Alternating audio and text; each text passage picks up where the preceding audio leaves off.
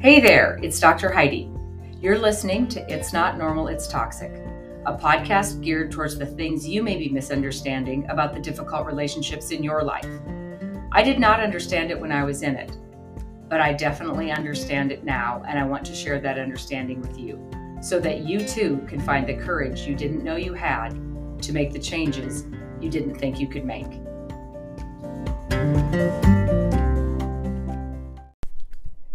As always, July is the time where we do the mid-year recap. This year, the third most popular episode of It's Not Normal, It's Toxic is Chaos Creators. A few weeks ago, I started really expanding on the emotional abuse aspect because when you're living in it, you don't always realize what's normal and what's not.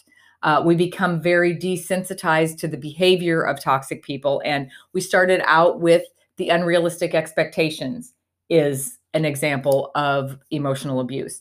Isolation is an episode I did a couple weeks ago, which is a tactic that toxic people use to keep you from your support system. So if you haven't listened to those two podcasts, go back and listen to those. And then I'm expanding on another thing that you may not notice about your relationship, but I remember it very well. I don't think while I was in it, I realized what was happening. But if you have been or are in a toxic relationship, you may have noticed or have been noticing that you have a very high speed life. It feels like everything is moving very fast. Now, I am a person who normally, not right now, but normally has a lot of energy. I have always been that way. My parents put me in gymnastics when I was little because they didn't know what to do with all my energy. And I've always kind of been geared that way. But I didn't notice until I was in this relationship for years that my life was 100 miles an hour. And it wasn't just 100 miles an hour. It was 100% total chaos all the time. Your toxic personality causes chaos. They cause drama. They are very addicted to having things stirred up all the time. Nothing in that relationship ever felt calm. It never felt good. It never felt peaceful ever. I don't remember one time, even in the times that you were supposed to feel relaxed, I never felt relaxed. There was always something coming down the pipes that required a change of plans, extra effort, an emergency situation, putting fires out, solving problems. And me and my high energy level at the time could handle it. So I got very used to having this chaos around me all the time and always finishing one thing and looking for the next thing. But why did it have to be that way? Why did it always feel like my day-to-day life was an emergency?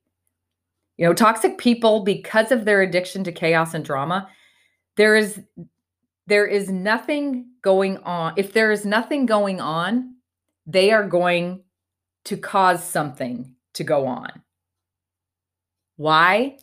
Okay, this is my opinion, just like everything else that I talk about on the podcast. This is my opinion. But drama and chaos keeps others' attention on the toxic personality and the things that they need. Toxic people are not programmed to think about others. They're not programmed to think about the consequences. They're not programmed to think about others' feelings, as long as their needs are being met. And when we talk about the four things that they need: control, power, attention, and admiration, in a chaotic environment, they feel all of those things. So they're going to continue to throw chaos your way. And we continue to avoid because of a fight or because of criticisms or because of disappointing them. So we learn to adapt to chaos very quickly. I remember being disappointed so much that disappointed really became a way of life. So what are some of the ways that they cause chaos and keep chaos going? They will start arguments out of the blue for the sake of arguing. Okay, you've been loading the dishwasher this way for years, and all of a sudden last Tuesday, there was an argument about how you were loading the dishwasher. Okay, arguments cause our attention to go to them. Arguments also always end in usually the toxic person, quote, winning the argument. When they win an argument, they feel power, which makes them feel secure.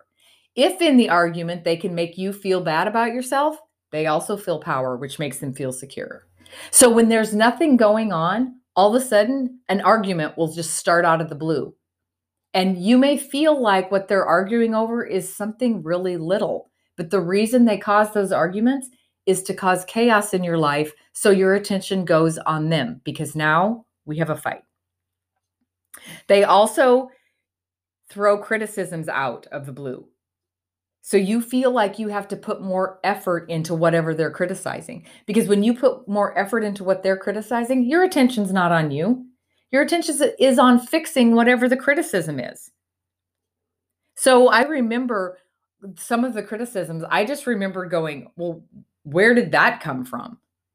And I could never really trace it back to where it came from. But now understanding the fact that they always need chaos to be the center of attention, they're just making criticisms up so they have a reason to get your attention and to keep you on that treadmill of trying to do better and trying to prove your worth and trying to be accepted. They also make confusing and contradicting statements. Okay. I know that I got to a place where I realized that he was making confusing, contradictory statements. But where it was really unfair is with my girls, because it's very confusing for kids when it's okay to do something on Tuesday, and if they do the same thing on Friday, they're in trouble. It's very difficult for kids to grow up in an environment where there's contradictory statements because they're not sure what's okay and they're not sure what's not okay.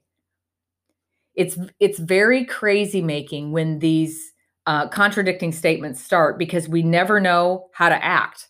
We never know what to expect. We never know, is it going to be okay today or are we going to be in trouble today?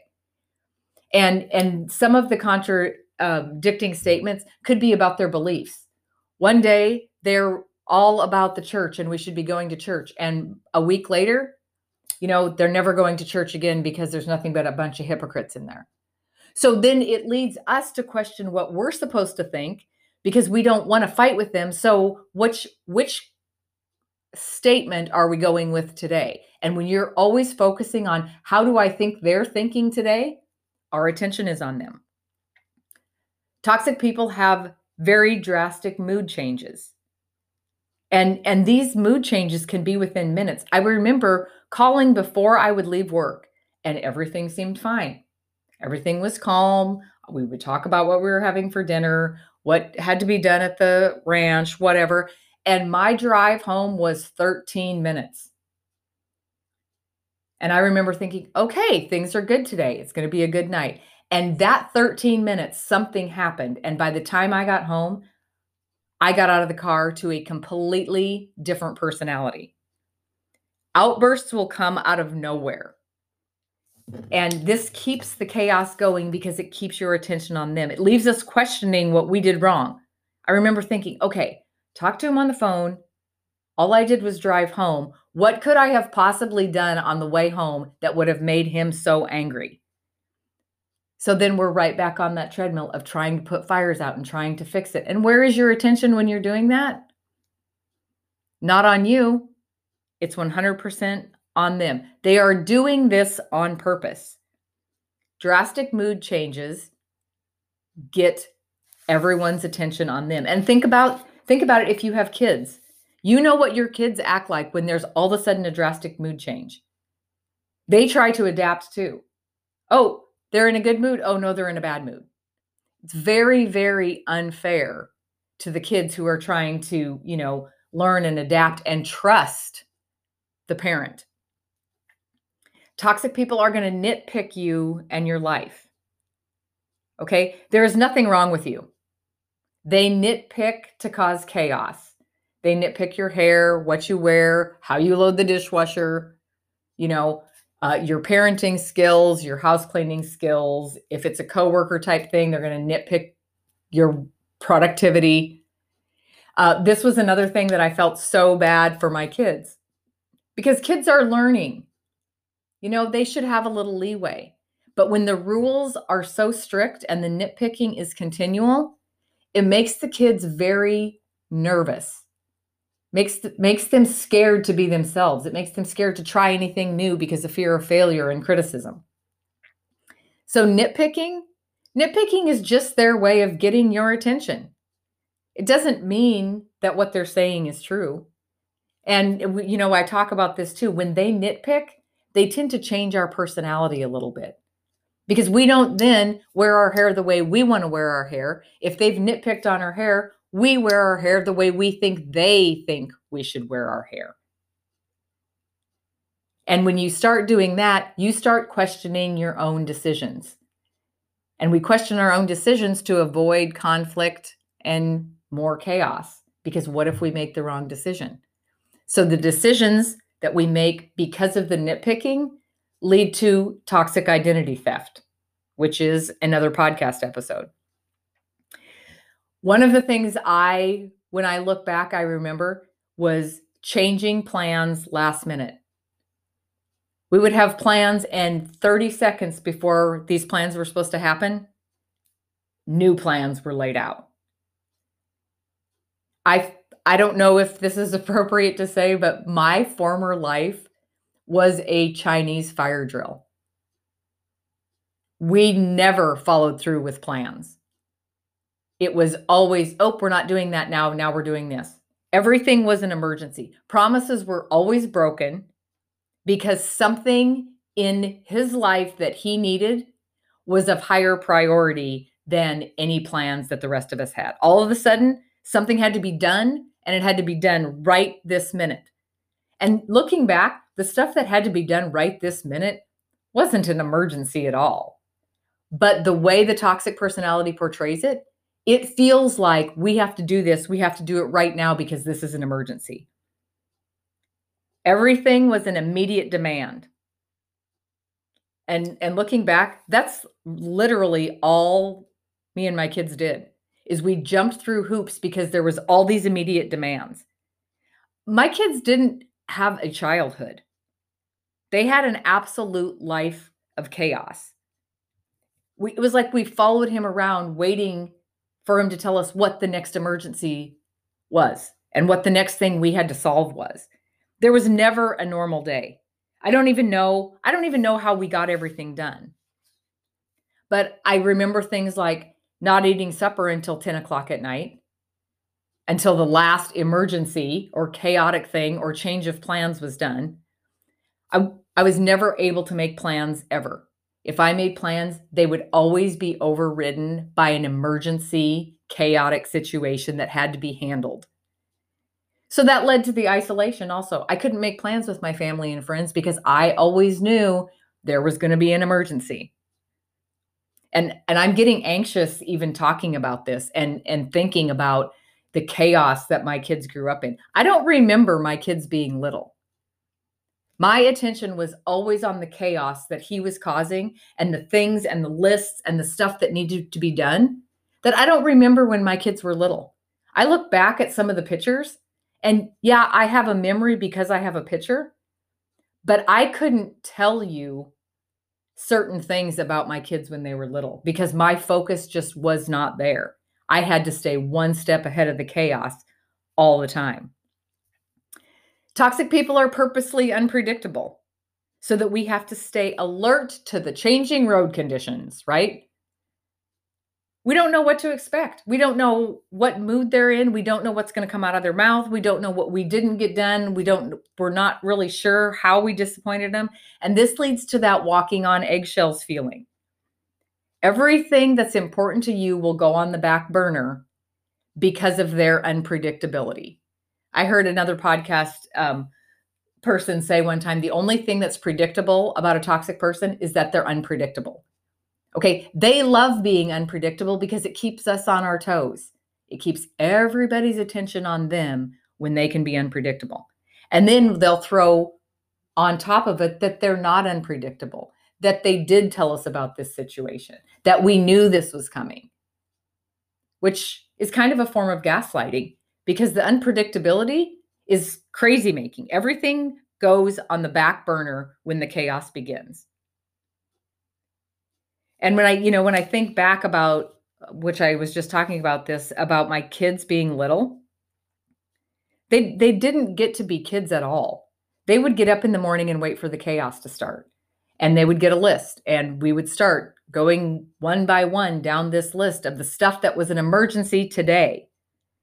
Even with holidays or their birthdays, to make it look good, they would get gifts. They would get toys when they were little, but they were never allowed the time to play with their toys. It was pack them up, put them in your room, and let's go build fence. Because fence was an emergency on Christmas Day, right? Well, the way it was portrayed, it was an emergency. So even the things that we should have been enjoying were always shoved in a closet. They were always on the back burner because of the emergencies and the chaotic situations that we had to deal with. There was always fights. Some of the things that I remember being chaotic is there was fights out of the blue. Like I felt like we fought all the time. And I remember wondering why we were having fight over such silly things. We were always buying something. We were always buying something new. And it was always an unplanned spur of the moment.